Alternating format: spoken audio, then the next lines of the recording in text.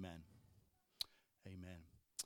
I'm going to read a story for you to start the conversation about the miracle of reconciliation. And it comes from a very specific country of Colombia. We used to have a few Colombians in our midst. Some of them moved back to Colombia. Remember Memo Natalia? There were some others as well. And I found this story as I'm studying quite a bit for NTC. And I found this story that I really want to share this with you. It's a beautiful story. So bear with me. It says this.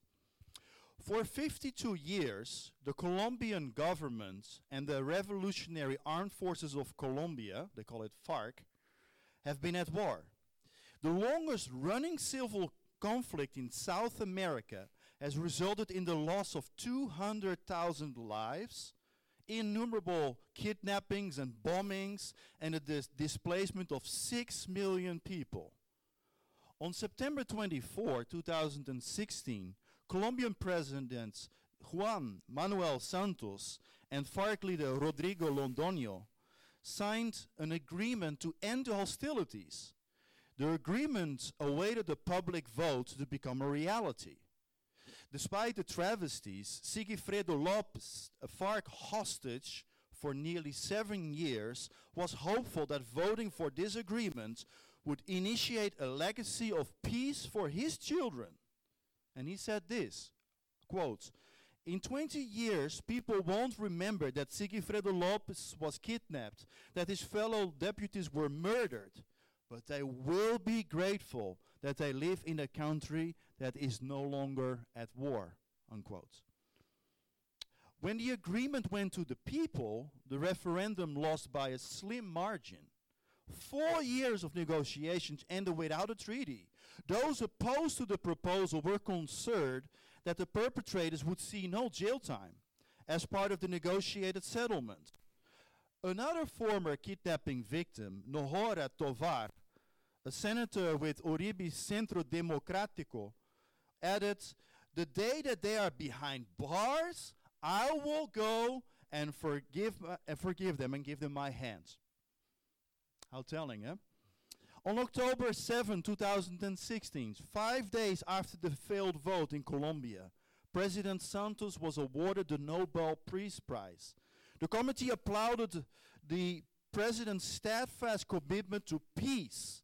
The press release read in part, "It is the Norwegian Nobel Committee's firm belief that President Santos, despite the no majority vote in the referendum, has brought the bloody conflict significantly closer to a peaceful solution, and that much of the groundwork has been laid for both the verifiable disarmament of the FARC guerrillas and the historic process of national fraternity and reconciliation." On Thanksgiving Day, how appropriate, on Thanksgiving Day, November 24, 2016, 2 months after signing the first peace proposal, President Santos and Rodrigo Londoño, the leader of the FARC, of the opposition, again stood together and signed a revised proposal that addressed some of the concerns that led to the defeat of the previous proposal. This plan was then sent directly to the Congress for approval. And here it comes. The pen used by both men were crafted from spent bullets.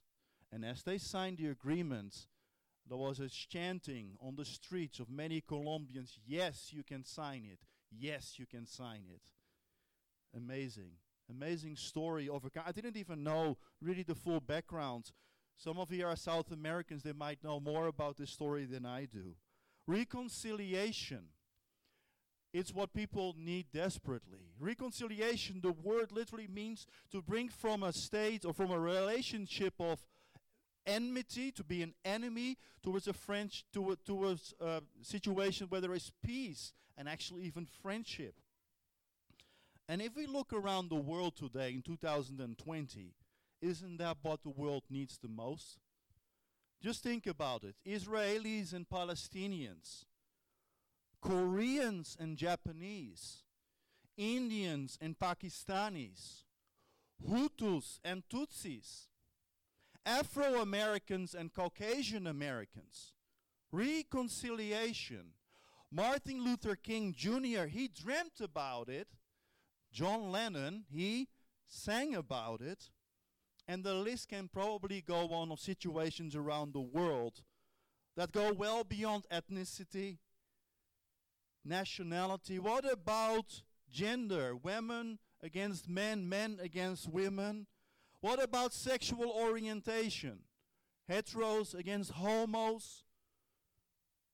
What about Democrats and Republicans? Nowadays, in certain countries, whatever you're part of, nobody's listening to anyone anymore. They just want to make their point. We need reconciliation urgently in a nation also called Australia. We all know the issues. But how? How does reconciliation look like? And for that we turn to the letter to the Corinthians, where the Apostle Paul is talking so much about it. I will just give you a very brief idea of what he was writing about. Paul, on his missionary trips, he founded a church in Corinth, which is in modern-day Greece. And in that place, obviously, people were moving out of paganism and starting to serve the God that Paul also knew. But you know, when people come together, you know, it's one thing to believe in God and to live for God and all of that stuff. But when you put people together, that's where the real learning starts to kick in. And there were many situations in those days, over 2,000 years ago almost, where this church was struggling with its identity. There was no unity. People were fighting over issues. They were following one leader or the other leader. There was even sexual impurity going on there of a scale that we would blush for sure, 2020. People were abusing spiritual giftings, and people were abusing the Lord's Supper and not considering poor people. And there was so much going on there. And all on top of that, the one that founded the church, the Apostle Paul, he tried to maneuver against all of that and try to teach them, listen, it's about the gospel. It's about what you once received. And for doing so, you know, when the messenger gets shot in the middle of when you want to reach out to a community, and instead of listening to your message, what do? They shoot the messenger. And that's exactly what happened. They accused him of all kinds of things, being a weak person because his physical health was probably not one of the best ones. He had eye issues, he had many other issues. His way of talking wasn't perhaps so convincing as many other Greek philosophers had. And they thought, like, who are you to teach us anything? And it's in this context that he starts to teach them and to re-educate them about the consequences of the gospel. That's where reconciliation comes into play. And then in that particular situation, we read the following verses, and you will see them on the screen as well. It says, as of verse 16 of chapter 5 of 2 Corinthians, it says this: Therefore, from now on, we regard no one according to the flesh. Even though we have known Christ according to the flesh, yet now we know him thus no longer. Therefore, if anyone is in Christ, he is a new creation. All things have passed away. Behold, all things have become new. Now all things are of God, who has reconciled us to himself, Jesus Christ, and has given us the ministry of reconciliation. That is, that God was in Christ reconciling the world to himself, not imputing their trespasses to them, and has committed to us the word of reconciliation. Now then, we are ambassadors for Christ, as though God were pleading through us. We implore you on Christ's behalf, be reconciled to God. For he made him who knew no sin to be sin for us, that we might become the righteousness of God in him. So hear the scripture. Now the big question that I just want to lay out here is simply this. Keep this in mind all throughout what I'm going to be saying. What does the Bible, and specifically this passage, mean by reconciliation? And why does it matter so much for today? I'm going to be making 5 points. All right? So point number 1 that I want to make when it comes to reconciliation is that reconciliation, being moved from a state of enmity to a state of friendship, restoration, that reconciliation changes your perspective vertically. Let me repeat that. Reconciliation changes your perspective vertically. It starts with your relationship with God. Let me just read verse 16 one more time. It says this: "Therefore, from now on, we regard no one according to the flesh. Even though we have known Christ according to the flesh, yet now we know him thus no longer." Instead of looking at Jesus as of hearsay, of a nice story from the Bible, of a man that lived 2,000 years ago and died somewhere on a cross, where you might have heard, all the stories from perhaps Sunday school or whatever it might have been, that is not the way the Corinthians nor us should be knowing Jesus Christ. Not according to the flesh. That means not according to just appearances. The Corinthians, they heard about Jesus as Paul was preaching to them, and they started to understand something like, wow, this man on the cross is not just a nice story in the Bible, which they didn't have at that time. They didn't have their New Testaments as we do. But they understood something, and something started to click that involved their own lives and their own relationship with God. Instead of seeing Jesus just as a man like that, some sort of religious figure, they started to understand that what Jesus did there on the cross was all about love. Love. Remember, for God so loved the world that he gave his only begotten Son, and you know the rest of it, of course. But here's my question. Often when people that don't necessarily know God hear that scripture, do you think they see the love of it? When they see the Son of God hanging there on the cross. The famous theologian, he's very well known, he's from Britain, Tom Wright, he wrote this, and I think it's very, very telling. Many people read, "For God so loved the world that he gave his only begotten Son," but you know what they actually hear? They hear something like this: "For God so hated the world that he killed his own Son." That's a very different way of looking at it, right? Because think about it yourself, for those of you that are parents. Who would kill your own son or daughter here? I don't think there's anyone in the room would even fathom that.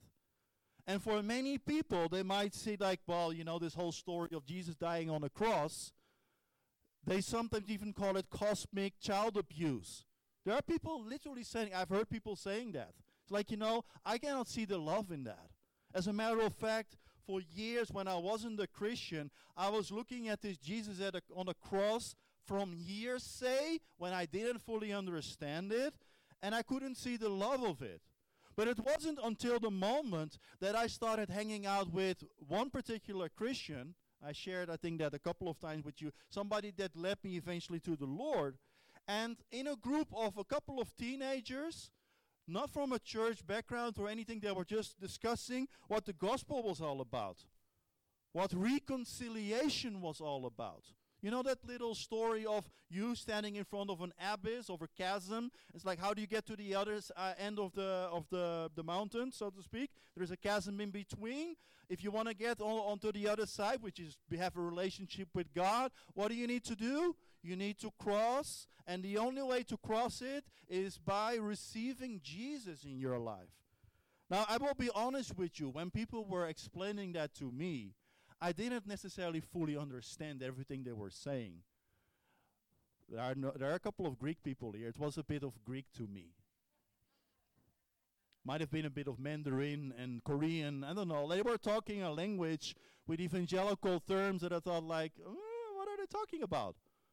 But it wasn't necessarily that convinced me to understand, hey, God is real and God loves me. It was their own unity. I saw something in their eyes. I saw something in their expression that I thought like, hey, there is something there, and I know very well there is something missing here in my own life. I want that.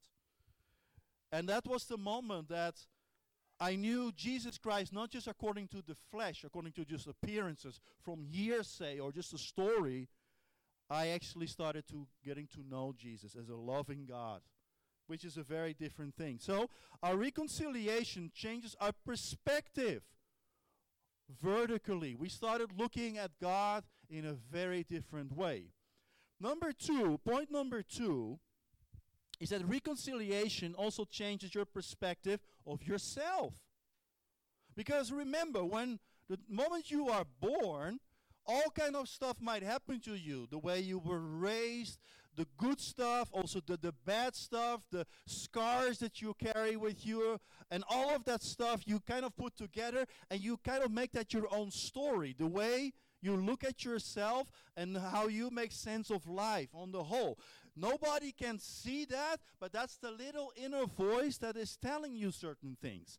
And ever since we were born, that little voice is not in line what God is saying about us.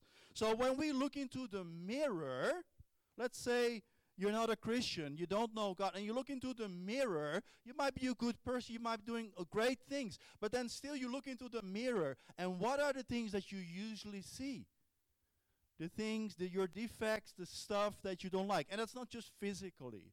That's also in your interior being, who you are from the inside. It's amazing that reconciliation changes all of that. As a matter of fact, God, through Jesus Christ, He started to change something, and He starts actually restoring that which was lost. The identity that was lost because of what Adam and Eve did wrong, as they were created in His image to be light bearers, to be His children, is being restored. And that's why Paul can say in verse 17 and also in verse 21, I'll read it again. Therefore, if anyone is in Christ, he is a new creation. All things have passed away. Behold, all things have become new. The thing is, you need to believe it.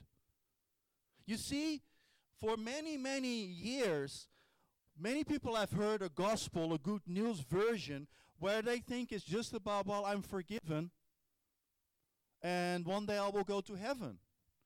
And even though those are the important elements of the gospel, how does that change your identity? Just to know, okay, I'm forgiven, and then just move on with life. You know, there are many people that know that they are forgiven, but in their identity, they're still saying things about themselves that God isn't saying. But when we look at ourselves, and we actually see, like, you know what, I'm a son, I'm a daughter, God is pleased with me. And instead of listening to those little voices of like, yeah, but remember what you did yesterday, you were not so nice to that and that person. Instead of listening to that voice, you listen to God's voice that's saying, I am very well pleased with you. You see the temptations that Jesus had to endure from Satan. It's like, well, if you're the Son of God, then do this and this and this. Those are the same temptation that we have to face ourselves. And to be order to live from our identity and to say, like, you know what, instead of embracing my version of the story that makes sense to my life, I start to embrace His story about me. Even though in my walk and my way of thinking, I cannot see everything of that as of yet. We are still work in progress. I often tell people, don't beat yourself up. Don't be too hard on yourself. That's not being fake or looking the other direction, knowing very well that there is so much stuff inside of your heart. It's simply a reality like, you know what, I'm going to live from this place. If God tells me I'm His son, I'm His daughter, that's the place I'm going to be living from. If not, I will always try to compensate and try to feel loved, whether it's by people or whether it's by God. And you know, the tragedy of it all is you are already loved. It's already a done deal. It's already settled. It's as if you give your old ID card. You know, sometimes you have those old ID cards with pictures that don't look so good anymore. Some people, they have ID cards or passport pictures from 10 years ago when they first renewed their passport, and they look now and they're like, well, I don't exactly look like this anymore. And that stained identity card, you're giving it to Jesus. Like, you know, Jesus, I am receiving your identity. I am receiving your righteousness. You have done everything right, and I can live from that place. That's why in verse 21, Paul can say this, for he made him, who? Jesus, who knew no sin, to be sin for us, that we might become what? The righteousness of God in him. That's a big deal. That means that those little voices of you're not worthy enough, you're not loved, you're not, and then fill in your blank, whatever it might be, those are lies from the devil. Those are lies that are trying to keep people away from the fact that they can live from their new identity. That brings me to the third point, and this is a tricky one. Reconciliation changes your perspective also horizontally. So we first had, it changes our perspective vertically, it changes our perspective of ourselves, and now point 3 is reconciliation changes our perspective horizontally with people. Because what did Paul say in the very beginning of this passage we were reading? Therefore, from now on, we regard no one according to the flesh. It means like we don't look at people just at their appearances. You know, people are so good, and I include myself in this very much, in making snap judgments. Like this. You see a person, they might be looking a bit funny, he might be doing a bit funny or in a very odd way, and immediately in your mind, you kind of make a judgment call on that. Have you ever done that? Of course, nobody's going to raise their hands, I get it. But the thing is, we're all prone to it. God is trying to unlearn some things, obviously, in our way of being. Because we shouldn't be regarding anyone to the flesh, just by appearances. Does that mean just Christians? No, of course not. Nobody. So there might be a person from another religion, whatever it might be. We might not agree with the person's religion, but the other person's religion, that's fine. But it shouldn't be then all of a sudden it's like, oh, you're such a person, you believe in that kind of stuff. And you place the judgment upon that person. That's not for us to do at all. And that's not just with religion, it's with all kind of things. I already mentioned some of you. For instance, when you look at me, what do you see? Do you see just a pastor? Do you see a white European? Do you see, I don't know, just a tall man? Those are just characteristics. And in it themselves, they're not bad. But that's the only thing we see, and we look into through our lenses and say like, that's an Asian. Yeah, they're a little bit funny with certain things, and those are the Greeks over there. You know those Greeks? I wonder how they don't create all of them diabetes with so much sweet food they're all the time eating and stuff, and like and those Aussies over there, they have such a fun. They talk all the time from the inside, and I don't understand one word of what they're saying. It sounds funny, doesn't it? But here's the thing. There's good part, there's neutral stuff in this. But sometimes, in our way of looking at people, we look sometimes through filters that are not so healthy. And all of a sudden, when we look at each other horizontally, things can go easily out of hand. And I think that's a lot of the stuff that's going on all around the world. Which brings me to my fourth point.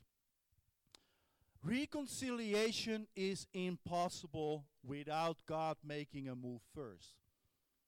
Let me repeat that. Reconciliation is impossible with God making a move first. Verse 18 and 19 says this. Now all things are of God, who has reconciled us to himself through Jesus Christ, and has given us the ministry of reconciliation. That is, that God was in Christ reconciling the world to himself, not imputing their trespasses to them.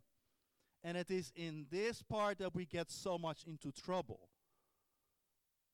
If this relationship is so-so, if the way we look at ourselves and identity is like I have kind of embraced it, then usually in the area of reconciliation between people, things can easily go out of hand. I will give you a serious example, and I will give you a silly example. I will start with the silly one. What about family having dinner? And this is a reality for us very much. And all of a sudden, either me or Janine said like, so whose is it time is it to do the dishes? Because that's one of those chores that one of the kids need to do. And before you know it, people are, brothers and sisters, they're fighting with each other. I see Christine already looking like, yeah, this is so true. And they're already fighting with each other over, no, I did it yesterday, and you will do it tomorrow, and I cooked today, and you will cook tomorrow, and, and before you know, there is a confusion. And sometimes then it leads to other kind of things where things suddenly of the past come up, and you wonder where it came from. It's interesting, and that it even can lead to a point that people are like, well, I will give you just a silent treatment. They won't say it that way. As a matter of fact, they won't say anything. It sounds silly, doesn't it? But this interpersonal relationship stuff, whether it's in the best families, that sometimes those seeing people eye to eye, it can go south very easily. I have now a very serious example as well. I got it from a pastor back in Brazil. It was a Jew with his family that immigrated to the United States. And as soon as he arrived in the United States, just after the World War, we all know the story, of course, what happened. He told his family, as soon as we start living our new lives here in the United States, let me just do one thing first. I forgive Adolf Hitler. At which point his whole family was looking at him, thinking, are you crazy? Do you know what this dude just did to us, to our families and all of its stuff? You see that reconciliation in human terms is completely impossible.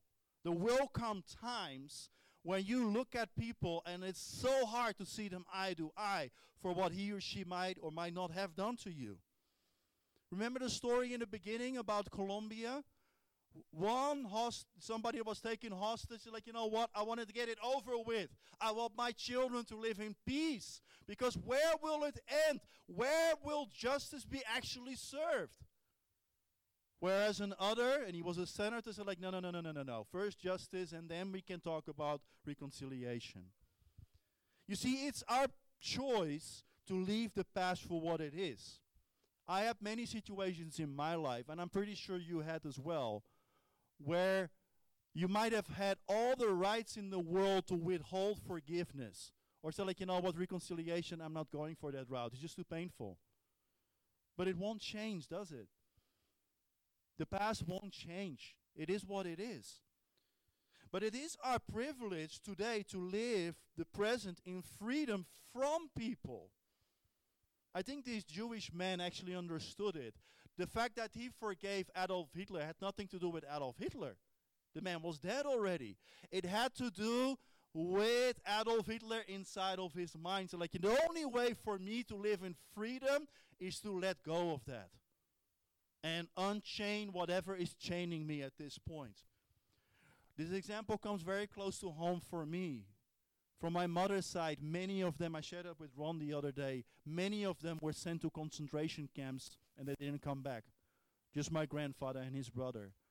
In my family, talking about Germans, particularly with the older generation, that would spark off a very good conversation. But the younger generation, they look at it now today and say like, are we going to continue living this way? Looking at people that way? I don't think it will help much, will it? So God had to move first, because Remember, even though human beings had offended him first by sinning, they were unable, they were not in the capacity to make a move back towards God. So God had to move first himself. What did he do? He reconciled us with himself. Through whom? Through Jesus Christ. He is literally saying, I am not keeping a track record all the time of all the stuff that you have been doing wrong. And that's not just Christians, that's the entire world. So if God is not doing that, how much more so should we also not be keeping track records of those people around us that might not even know Jesus Christ? Or they might know Jesus Christ, but they're not living from their identity. They're living from the wrong place of self. People will not always do you right. They won't always do you right. They will say sometimes things that you afterwards think like, oh, where did that come from? You see, reconciliation is a miracle. We can try to make things work. Remember the conflict between the Israelis and the Palestinians? Do you think just by putting some things down on paper, that's going to create peace over there?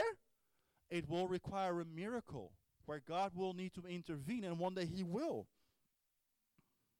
In many families, we have our crosses to bear. I remember very well, a couple of years ago, in both of our families actually, there were situations going on where one party thought they were right, and they simply thought that the other party was wrong. And they were very strong in their opinions about it, even till the point that they didn't see each other eye to eye for years on end. In her family, most of them being Christians, brothers and sisters, they were able to reconcile it, obviously by the grace of God. In my family, one of them was a Christian, the other wasn't.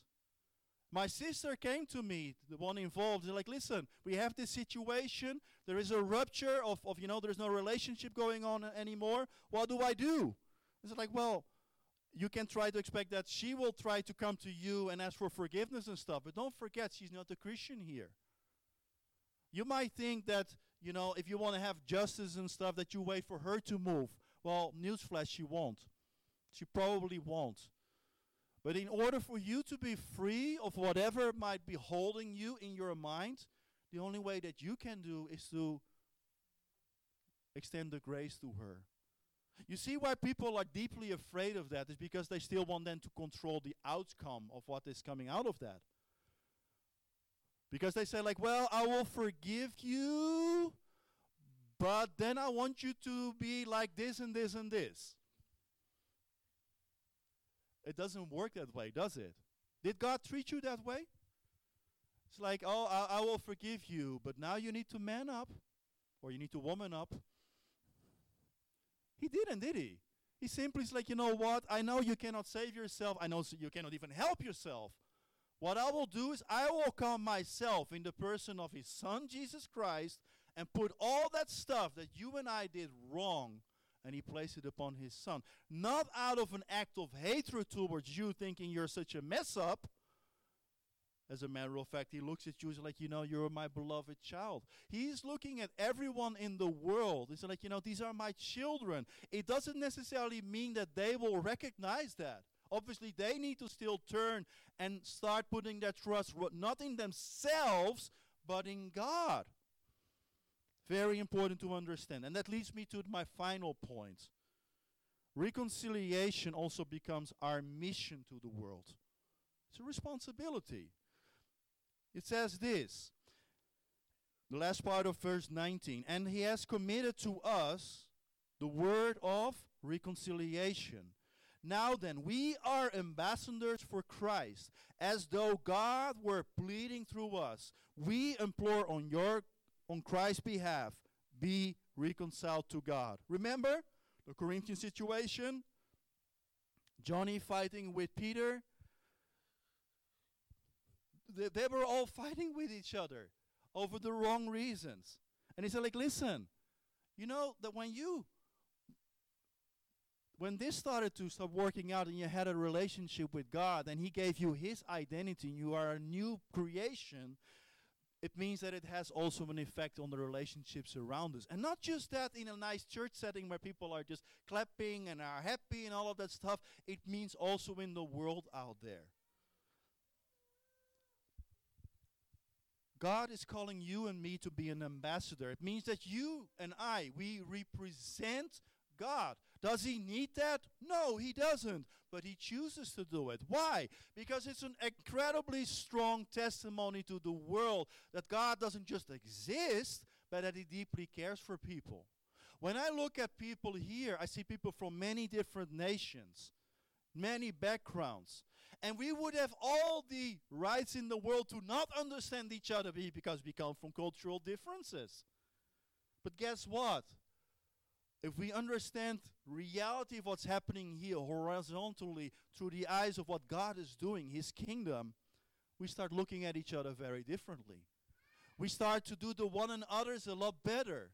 We start to bear each other's little, interesting stuff that we might be saying or doing in a very different perspective. We start to encourage one another, pray for one another, having patience with one another, all that one another stuff. That's why you cannot do just church by yourself. A lot of people, they would like to have just this, but not this. And it is in this process that we actually are being shaped as well, because we simply have to deal with each other.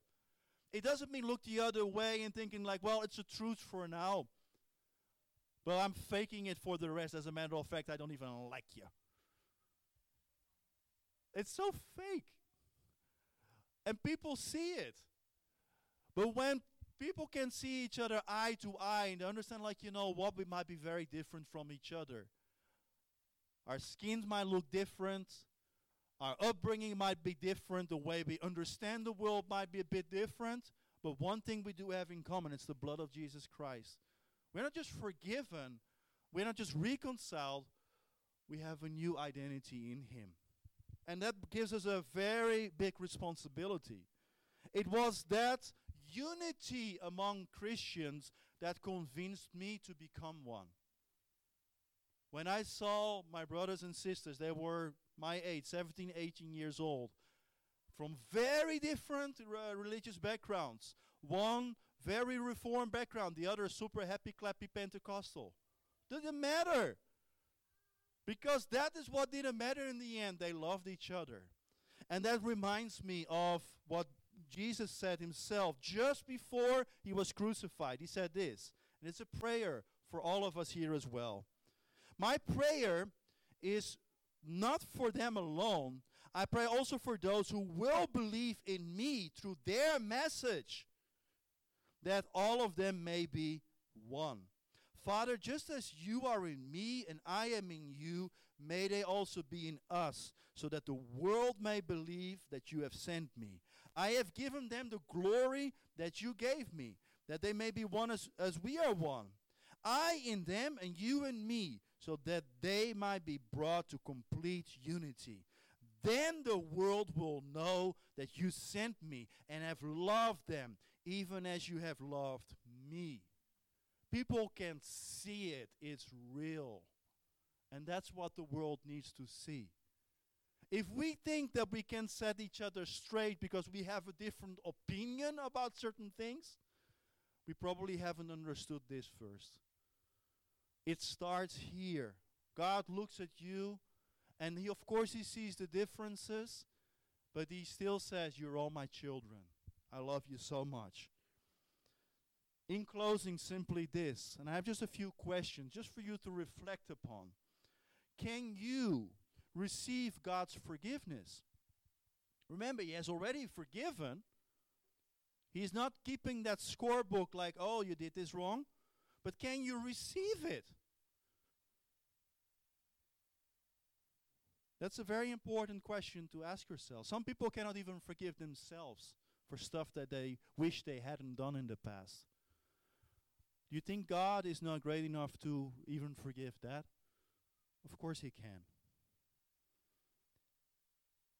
Let me ask you another question. Are you trying to seek reconciliation on your own terms? You know, some people, they understand reconciliation, but they think revenge. They think, if I have my justice, then we'll be fine. Is that reconciliation? I don't think it is. And then finally, can you be part of God's team, His church? How important it is to gather together, not just to sing some songs, but we're actually learning to do the one another's together. I call the church God's big laboratory, where He's smiling at our funny little things that we sometimes say to each other. And He knows that we are work in progress. But if you can be part of God's team to extend that reconciliation to the people around you, I think then we are on the right track. Reconciliation is impossible. It takes a miracle. We cannot do it in our own efforts. All the cries for people to say, like, you know what? Can something be done about so much injustice? You know what those cries are? They are cries for love, to be accepted, to be seen. It's not going to help us to try to change people's mind just by, putting them in an arm lock or something. So like, and now you need to see it from my way. It's not going to work. The only way, and that's not how God treats us, by the way. He doesn't force Himself upon us. He is wooing us through His Spirit. I believe that in this kingdom, in this life, we won't see everything as of yet. There is still much brokenness out there. But He is calling you and me to be that ambassador. Amen. Shall we pray? I will ask the musicians to come.